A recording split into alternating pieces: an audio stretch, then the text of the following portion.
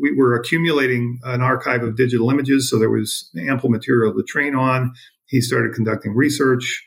We were very fortunate to get a grant from the Warren Alpert Foundation that funded some of those early studies.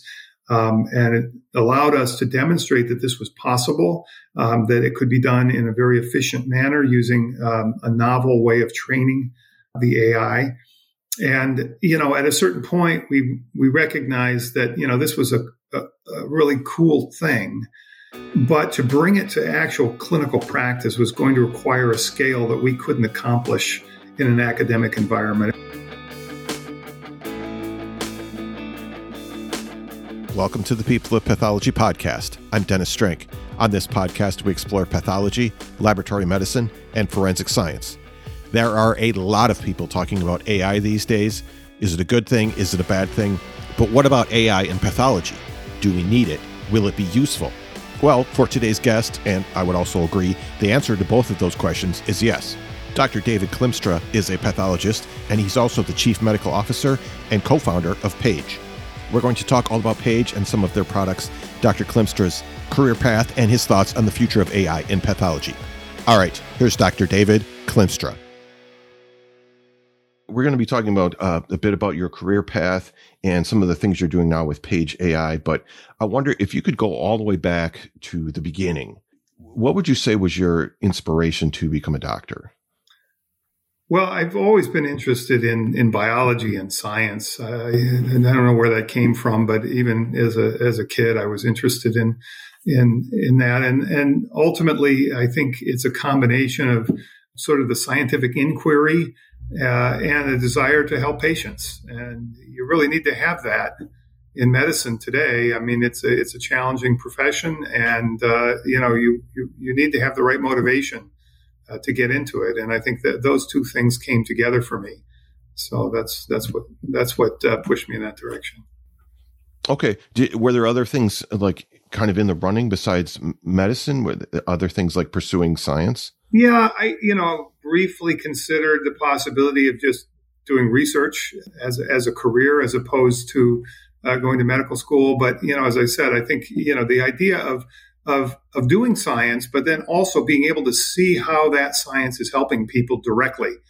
On the more basic side of science, you can do some very interesting and important things, but it's a long distance to seeing them come into any practical utility. So I think it was that combination that really prompted me to choose medicine.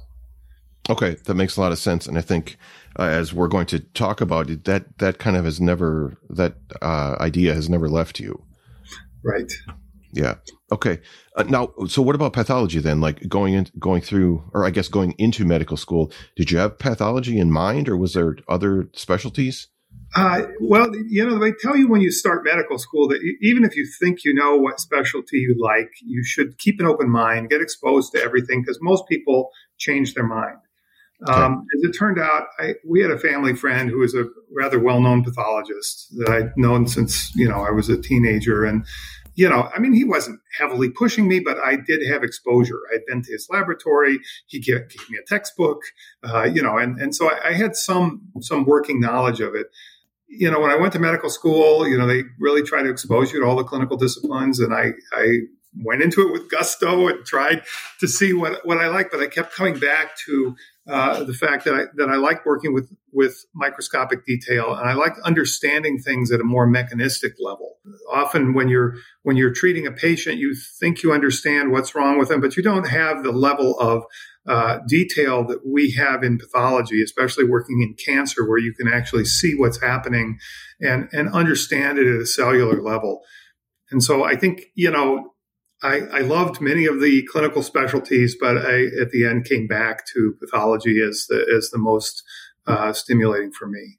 Okay, I can understand that. Somebody told me once, it was one of these podcast interviews, that the pathologist is the only doctor that has all of the information.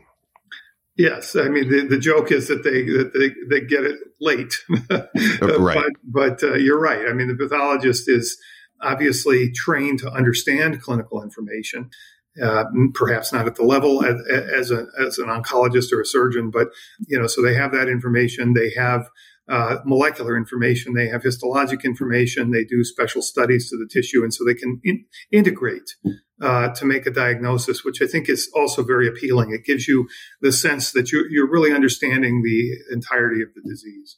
Now, you went on then to specialize in pancreatic, hepatic, and GI pathology. Yes. Where did that interest come from? Again, things are sort of just happenstance in a way. I as a resident, I had a very unusual case of a pancreatic tumor, and the person I was working with, Juan Rosai, who I trained with at Yale and then went with him to Memorial Sloan Kettering, was interested in this, and he said, there's never been a decent pathologic study on this particular kind of pancreatic cancer, and you should write one.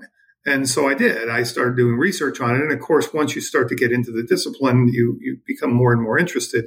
At the time, there were very few pathologists who really had focused on tumors of the pancreas. And so it was an opportunity to get into something where there wasn't a lot of expertise to begin with. And therefore there was a need. And then I went to Memorial Sloan Kettering, which, has a major pancreas cancer surgery and oncology program. So there was a lot of clinical material to study, and it just fostered my interest further. I'm curious about the subspecialties, because it seems like now most pathologists have a subspecialty, sometimes two or maybe three. But like when I started as a PA some 20 years ago, I mean, that really wasn't a common thing. Most pathologists were kind of general and had maybe a subspecialty interest. Is that kind of how it worked out for you as well? Yeah, definitely. In fact, when I went to Memorial in 91, the practice was completely general. So the pathology faculty would read everything from skin to neuropathology to, every different solid tumor, sarcomas, you name it. And, Rosai pushed us to subspecialize because he really felt that this was the way of the future. And there were a couple of other institutions that were doing it already. We never managed to pull it off while he was there. And in fact, I was an opponent of it at the time because I felt, I'm in GI, and GI at a cancer center only sees a fraction of what that discipline really is, right? I mean, GI has a lot of medical disease that we didn't really see much of. And I thought, boy, that's going to be awfully limiting. But what began to happen is as clinical care became more and more sophisticated, the detailed information that was necessary from each specimen became more and more sophisticated and extensive. And it soon became impossible to keep on top of, every aspect of the pathology of every different organ. And so we naturally moved towards it as the demands for precision, came from the clinical colleagues. I'm curious how that kind of affected you sort of personally. Because now you're pretty much dealing with complicated cases all of the time, and you never get, I don't know, a gallbladder or an appendix, something kind of simple or easy a little bit. Was that more stressful, or was it because it was more interesting? It was easier. You know what I mean? I think what, and I'll speak for myself, but I think this opinion was shared by a lot of people who were there when subspecialization happened. And, on the one hand, it meant that you didn't have as much opportunity to see the diversity of disease. You can imagine, somebody who has for their entire career only looked at one organ, breast cancer, whatever, that, there are learnings that you get from studying the whole spectrum of cancer that apply to breast cancer or to lung cancer, et cetera. And if you're not exposed to that, you don't have an opportunity to learn from that. On the other hand, it does allow you to get to a level of disease understanding that I think has become critical in the role that pathologists should be playing in the care of cancer patients. It's not just being able to look at a slide and make a diagnosis. It's really understanding how your diagnoses impact the treatment of the patient and what precise information is going to make a big difference for that individual patient. And it's not physically possible to do that across all disciplines. So I think the responsible thing when you're working, especially in a large academic center that have the resources to do it, is for people to focus on one or two different diseases where they can maximally benefit the patients and their doctors by having an in-depth understanding of the whole disease. Okay, I like that. That's a good point of view on that. Good perspective. I was reading there was a press release from Paige, which we're going to talk about a little bit later. But it was a quote from you, and it said, "I've seen that digital pathology is the future of our discipline, and the application of AI to digital pathology is the pathway to drive adoption." How did digital pathology come into your sort of realm? Let's start there. Okay. Well, for one thing, I certainly can't take credit for, introducing digital pathology at MSK. Right. I was chair of the department and chief of SearchPath before that at the time when this was up and coming. And there were a number of people in the department, Victor Reuter being one of them, who was very interested in this, was a very early adopter and pushed us to, start scanning slides. The initial impetus to do this was that 40% of the case volume is submitted from other institutions, and so those slides increasingly needed to be returned as institutions were under pressure to maintain custody of their material. And so scanning the slides allowed us to retain a digital copy, which could then be accessed in the future for comparison, for research, whatever. As we started doing this, some of the efficiencies that this allowed became increasingly apparent. Instead of waiting a week for a slide to come back from the archives in the Bronx, you open a viewer and it's right there. You can see it in real time when you're looking at a frozen section of the subsequent specimen, et cetera. So, that was a huge motivator, and it enabled the faculty to get more comfortable with the digital format because they realized that this is, really a big improvement. Once you start to accumulate digital images, it gives you the opportunity to do other things. And that's where AI came in, that we realized that we had enough data that we could start to train these very data intensive artificial intelligence models that could allow diagnostic assistance using AI and potentially really then promote the use of digital pathology. So that's the basis of the quote, which is that if you're planning to go through the expense and the sort of turmoil of changing to a digital practice, it's helpful to have some tools you can use that aren't available in an analog practice that make the end result more worthwhile.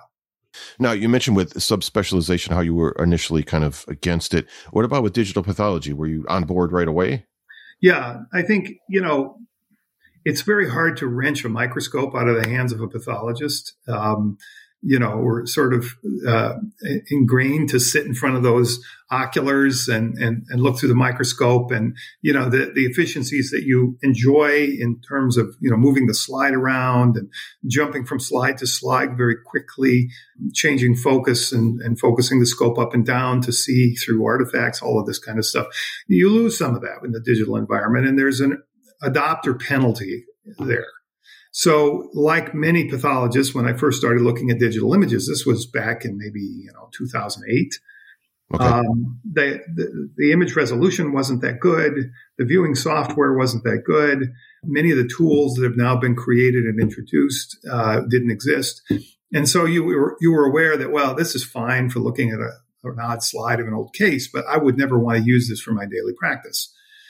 Well, a lot of that has changed. And I think, I was fortunate to be, involved as these changes were happening, and you could see the improvements in resolution, in viewing capabilities, in accessing material from a storage system. And so, I wouldn't say I was resistant to it, but, when I left MSK 2 years ago, I still wasn't formally signing out digital until the pandemic. And then that really changed things because now pathologists were trying to look at cases remotely, and having access to digital images was a major benefit in that regard. Yeah. I mean, I feel like the pandemic for digital pathology, it was I don't want to say a good thing, but kind of, because it helped push that forward a little bit. And one of the kind of, I don't know, was it silver lining there of that pandemic cloud? Yeah, I mean, it's hard to refer to anything about the pandemic as a positive, but Yeah. it did initially allow for suspension of the requirement that diagnostic work be done in a physical location with a CLIA license. So going into the pandemic, it was actually not possible to sign out remotely unless you got a CLIA license for your house. That was suspended early in the pandemic, and it's now been permanently suspended. And so that opened up all sorts of opportunities, not just for pandemic remote practice, but for distributed practice in general. So now, if you have a central laboratory, you can have pathologists in a bunch of regional hospitals, for instance, who are looking at slides that have been scanned centrally, and they never have to have the physical slide in their hands. And so this has all become possible and facilitated by the experiences we had during the pandemic. Mm-hmm. Okay. And it makes for, I think, a far more efficient system. Right. So you're working with digital pathology, and you're realizing the need for, like you mentioned, these extra, this is how AI came into the picture. How did Paige get started out of that? Was that kind of built off of you realizing that need? Yeah, I think so. Yes. The answer is yes. We had recruited Thomas Fuchs, who's my co-founder of Paige, to do computational pathology, which is, training AI models using pathology images. Initially, he worked both with pathology and medical physics. And, we were accumulating an archive of digital images, so there was ample material to train on. He started conducting research. We were very fortunate to get a grant from the Warren Alpert Foundation that funded some of those early studies. And it allowed us to demonstrate that this was possible, that it could be done in a very efficient manner using a novel way of training the AI. And, at a certain point, we recognized that, this was a really cool thing.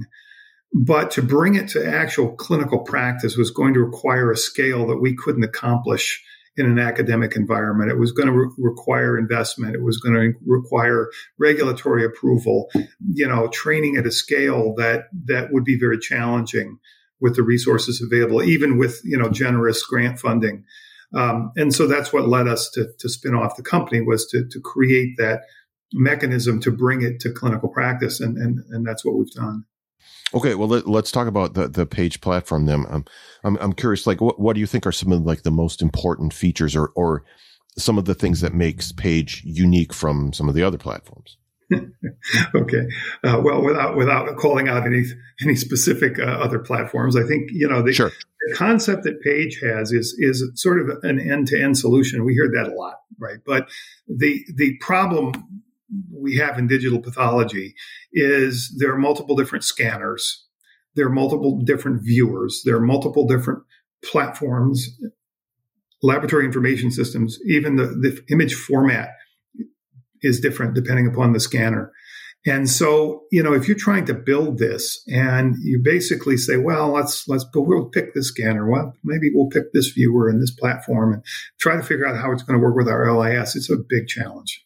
It's very, very difficult. So the interoperability that Paige offers is that it's agnostic to any of the scanners. So the viewer can accommodate images from any scanner, integrates with the LIS, so it can take in the data from the LIS, which triggers the AI to run. It's AI enabled, so it runs our AI or anyone else's AI. And so, probably the most unique thing about it is that it's really, pardon the phrase, a soup to nuts solution, which will enable you to go from the glass slide and the scanning, then all the way to sending data for a report at the other end. Okay, I see. Yeah, I remember kind of in the early days of when digital pathology was becoming somewhat popular, at least talked about, and there was all this talk about, the scanners have different formats and there's not interoperability. And it seems like now you've got solutions for this, and Paige being one of them. Like you can accommodate different scanners and different formats and things. And it's sort of, I think everybody thought there was going to be a huge problem having to change the scanners, and now it's just you can use any scanner for any. You can use any scanner. I mean, I think the field ultimately should try to move towards like what they have in radiology, the DICOM standard for the images. Yeah. And so we know that all the images are interoperable. We're not there yet. And for a variety of reasons, I don't see that in the very short-term future. So, having a scanner agnostic platform is the next best thing to that. So yes, that's, I think, one of the major benefits to our platform. Okay, sure. This is the People of Pathology podcast with our guest, Dr. David Klimstra. We'll be right back. If you're trying to understand the ever-changing world of digital pathology and image analysis, there's a new course that can help you, Pathology 101 for Tissue Image Analysis. Now, this course was created by Dr. Alexandra Zhurov, who you might remember from episode 53 of this podcast. She also writes the Digital Pathology Place blog and hosts the Digital Pathology podcast. Pathology 101 for Tissue Image Analysis aims to bridge the gap between computer science and pathology and explains some of the complicated concepts in image analysis. You can sign up for this course by following the link in the show notes.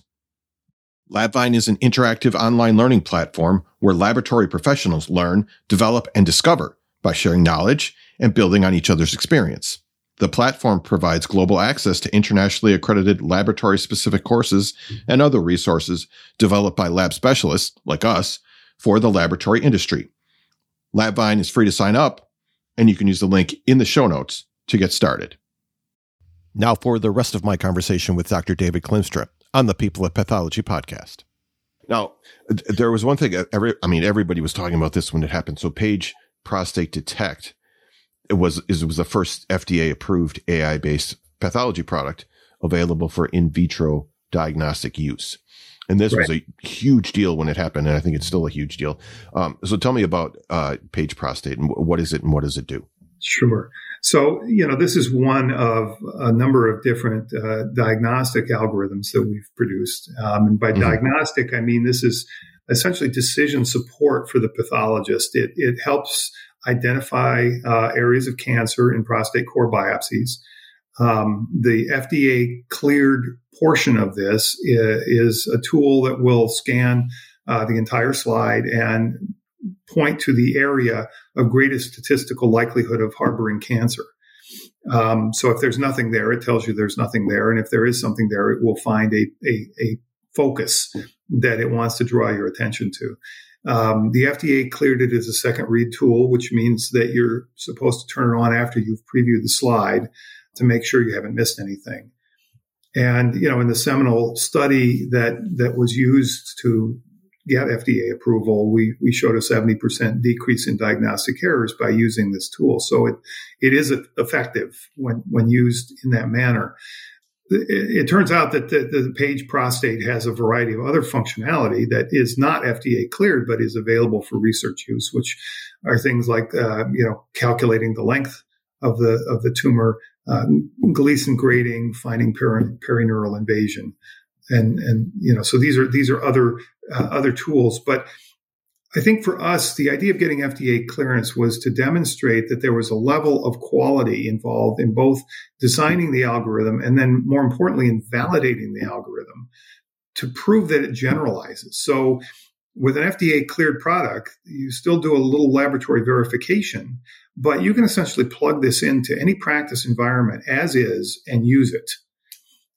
Because it's been tested on data from, a whole range of patient populations. Histology from 800 different institutions went into the validation. So, we know that it generalizes against almost anything you could throw at it. And that's the level of functionality that we believe AI should have before you use it clinically. It seems like having this FDA approval or clearance, like this is the proof of concept, like computational pathology does work. And so it was just, I think it's like just kind of the first in probably what's going to be a long line of algorithms that could be used. Right. And I think it's interesting. We got this approved almost 2 years ago. And since it was the first, it was a de novo submission, and it essentially set the bar for how one gets FDA clearance for a product like this. So we assumed that there would be, numerous other things following now that the steps that you have to do to get it approved were clarified. But in fact, there is yet to be a second FDA cleared AI tool in pathology. And it does demonstrate that the bar is rather high, even for us to go back in with a second product, which we will do. But, as one of our academic customers said, I don't necessarily need every AI tool to be FDA cleared. But the fact that you have some that are shows that your process for creating these is top notch.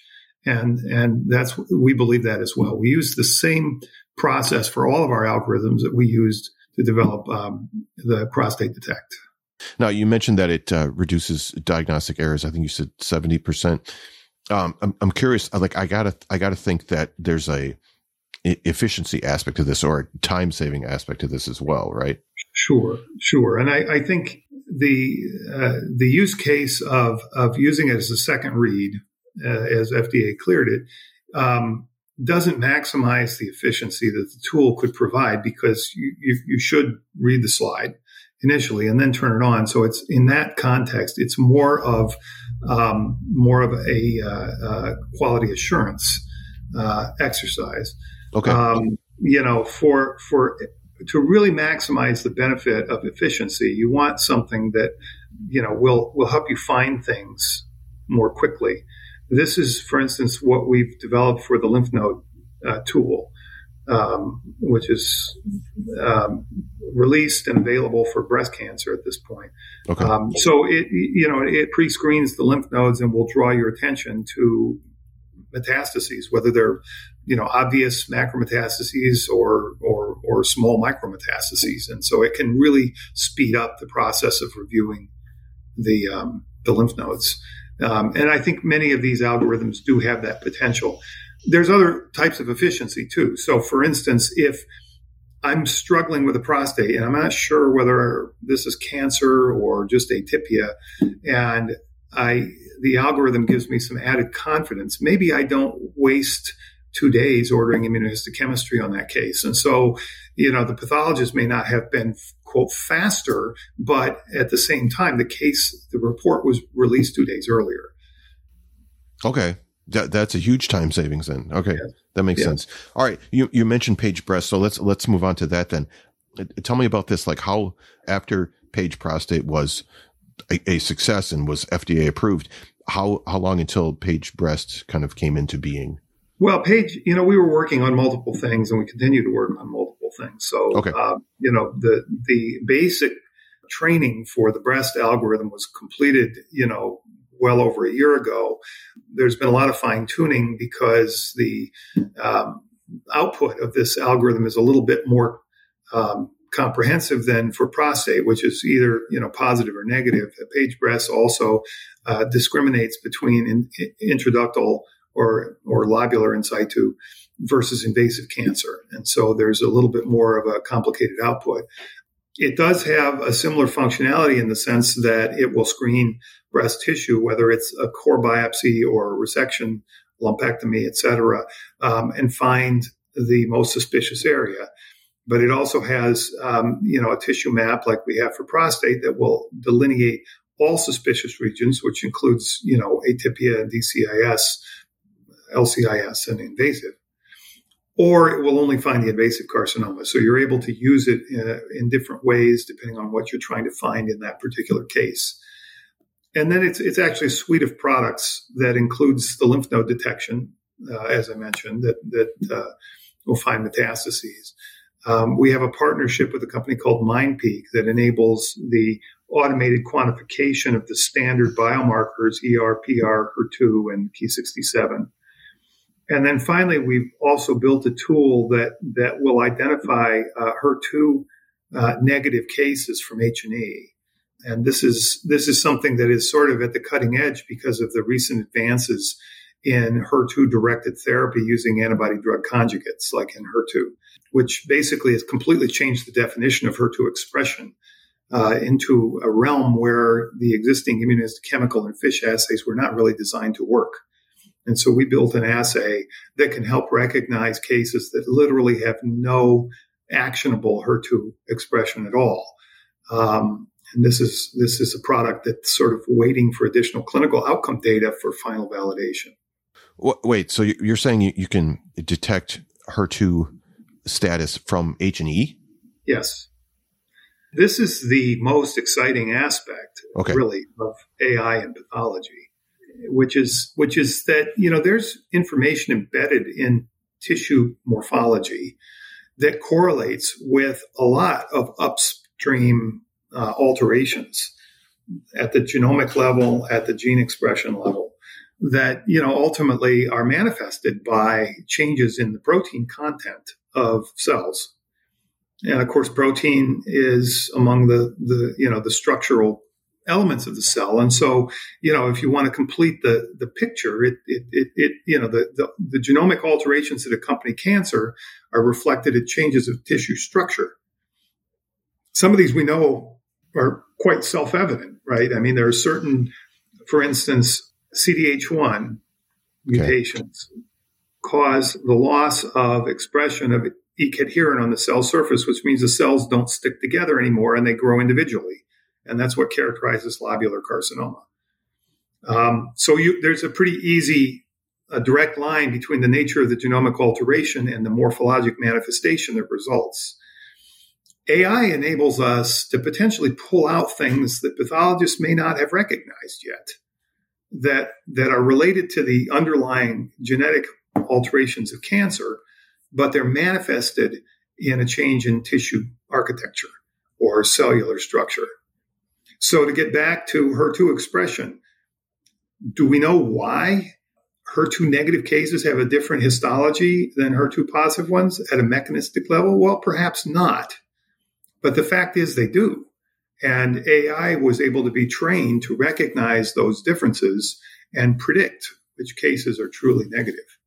Okay, so now we're talking about, as far as efficiency goes, we're saving time. We're probably saving money because you're not having to do extra tests to determine HER2 status. Correct. And you're also getting into an area where the existing tests don't work very well. Okay. The clinical data show that patients with IHC 0, right? So these are not even in the new HER2 low category. They're truly IHC 0. A third of them respond to the drug, right? So what we're learning is that there's a level of HER2 expression that's below what we detect with immunohistochemistry that's actually clinically important. And that's why, the idea we have now is we should be training the AI not based on an existing pathology parameter, but based on a clinical outcome we want to predict. So we want to predict response to therapy. Don't try to replicate an existing imperfect biomarker, but actually look at the clinical outcome. Look at who responded and who didn't, and try to find out whether there's a morphologic signal that the AI can recognize. There won't be for everything, believe me. I mean, it's not going to be a panacea, but for some very critical outcome measures, we can predict it using simply the H&E. That's fascinating, and just kind of the pursuit of this. I mean, you're helping an entire new group of patients that probably wouldn't get, that treatment before. So this kind of goes back to the whole beginning for you. Yes, it does. We're also hoping that this will empower pathologists to provide more impactful information from the material that they're reviewing. Some of these outcome predictions can be based on a series of molecular tests or gene expression assays, and you send the tissue out to an outside laboratory, and 3 weeks later you get back a report that goes to the clinician. The pathologist is really not involved in that, right? I mean, this brings the capability of providing that vital clinical information back into the hands of the pathologist, which, going back to what I said at the beginning, enables them to integrate that information with all the other diagnostic information they're providing, and to really give a more comprehensive assessment of each individual patient's cancer.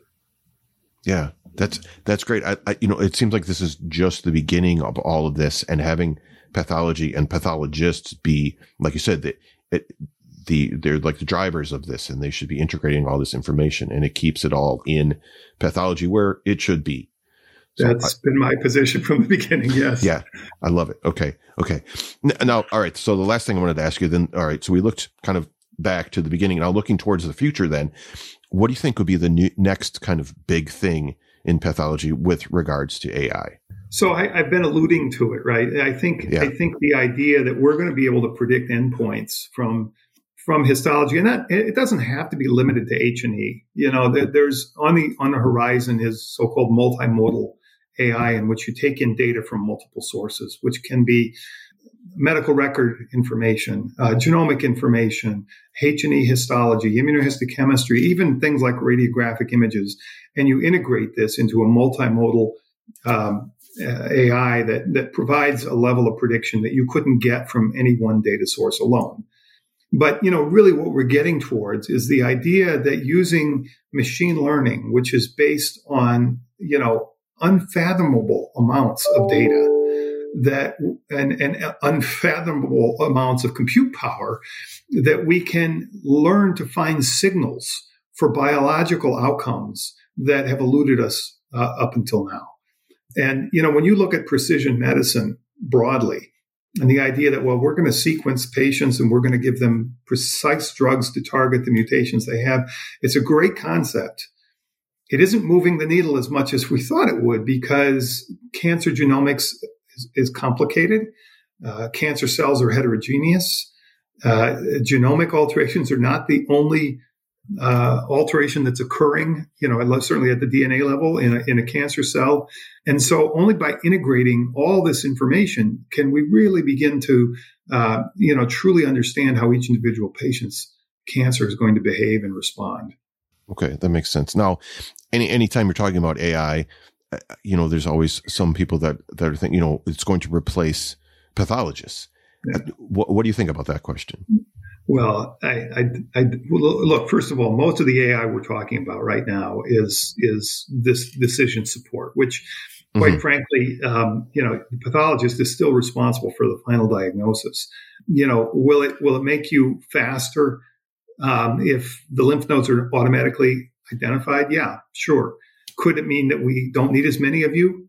Let's hope so, because we're facing like a 25% deficit of pathologists in this country, not to mention the rest of the world. Right. Where the number of pathologists per capita is much lower than it is in the U.S. And so I think pathologists need that help. And it enables them to put aside some of the more mundane aspects of their practice and focus on the stuff that's truly impactful. So the AI found something, the pathologist still has to say definitively, is this cancer or not? Is this a metastasis, or did it find some benign breast tissue in the lymph node, which can happen? So there's always going to be a need for the pathologist to oversee the AI. And then, on the flip side, when we're talking about biomarkers, as I said, I think this is going to empower pathologists to have access to information, but it should not just be data. And I think this is one of the problems I've had with a lot of pathology to now is its data output. And I don't think that's where our job ends. I think our job is to interpret the data and to put it all in context. And given the volume of data that we're faced with today, we're going to need the help of AI to make sense of it. But the pathologist should have those reins in their hands and be responsible for that data integration.